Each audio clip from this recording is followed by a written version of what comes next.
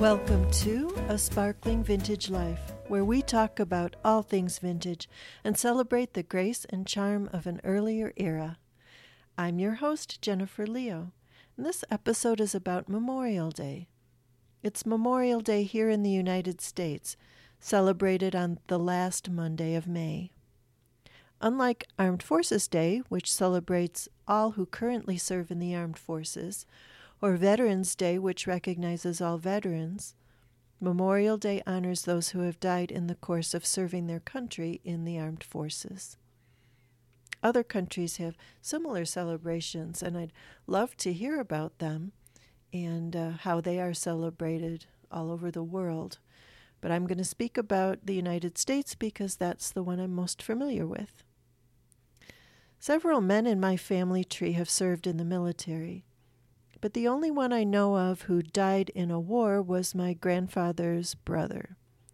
He was Corporal John F. Lamont of Company F, 132nd Infantry, and he was killed in action on October 9th, 1918 in the Argonne. Those are just facts I discovered while researching my family's history. I wish I knew more about John. Maybe over time I will be able to learn more.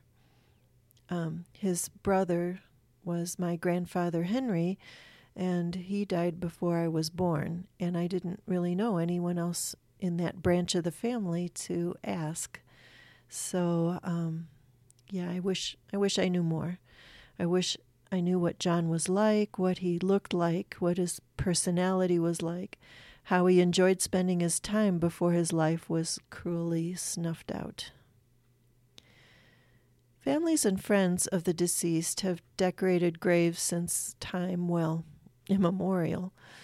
But Memorial Day, an official day to honor those who gave their lives in military service, dates from the 1860s, right after the American Civil War. There is some controversy over when and where the first official Memorial Day actually took place, with Columbus, Georgia, Columbus, Missouri, and Waterloo, New York being among the possible launch spots.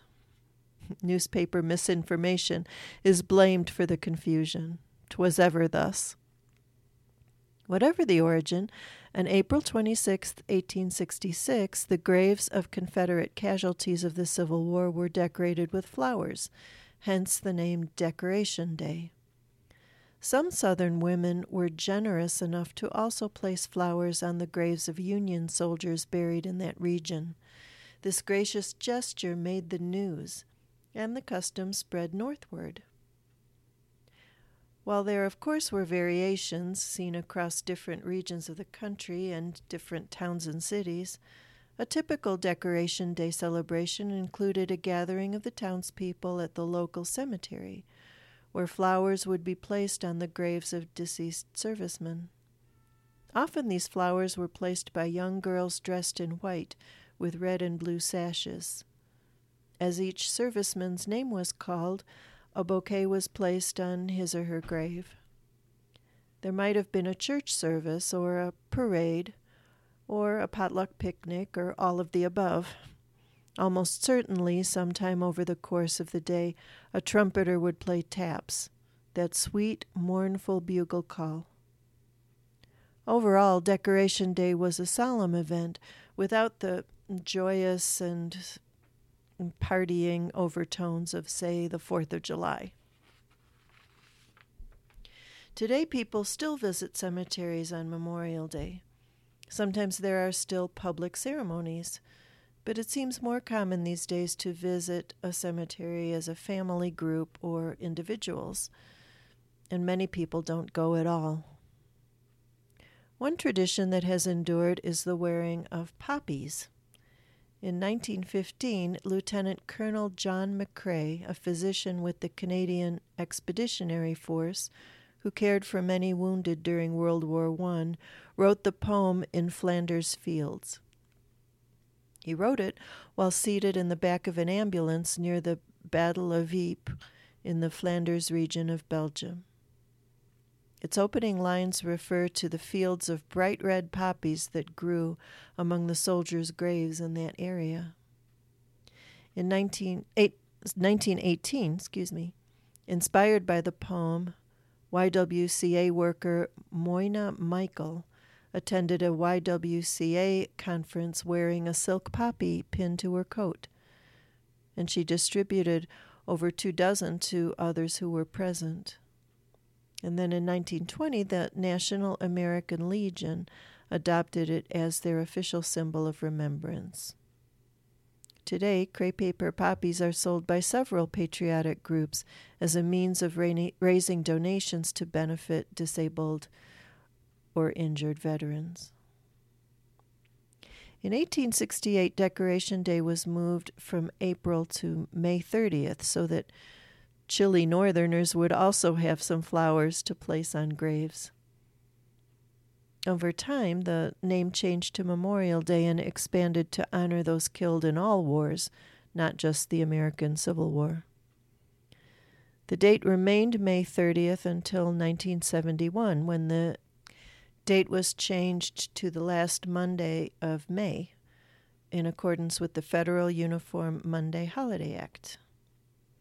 Although a handful of hardy Southerners still cling to April 26th. Though some may resist smudging a perfect spring weekend with somber thoughts, I think it's important to remember and to grieve. So many young men and women have given their lives for our freedom. This weekend, let's each take at least a few moments between barbecues and ball games to remember those who gave their lives for their country and honor the sacrifice they've made. Maybe buy a poppy to wear, or have your children make some out of red crepe paper. If you know of a particular soldier, sailor, or Marine, perhaps someone in your family or town or circle of friends and acquaintances, tell their stories to your children so that the memories will live on. And thank you, Uncle John. Stay tuned, and I'll be back in a moment with today's Grace Note.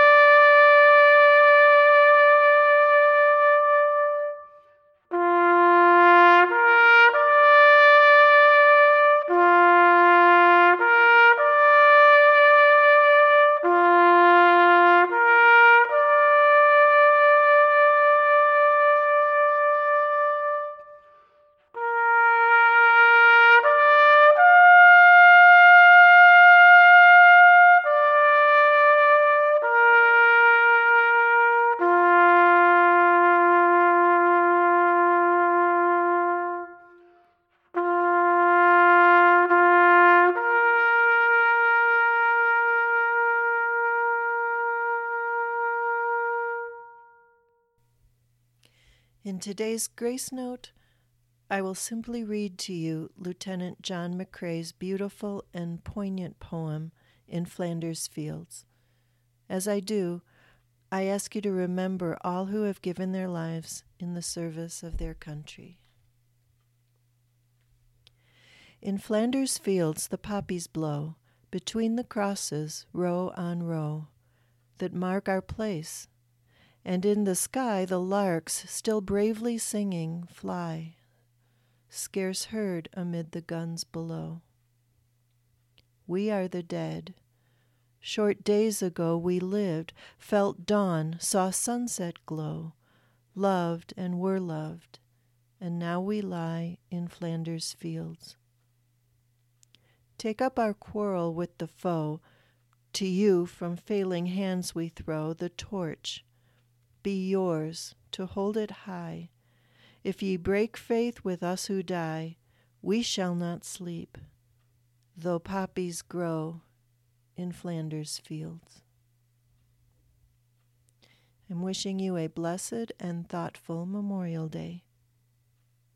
If you've enjoyed the podcast, I'd appreciate it if you'd visit Google Play or Stitcher or wherever you get your podcasts and leave a review.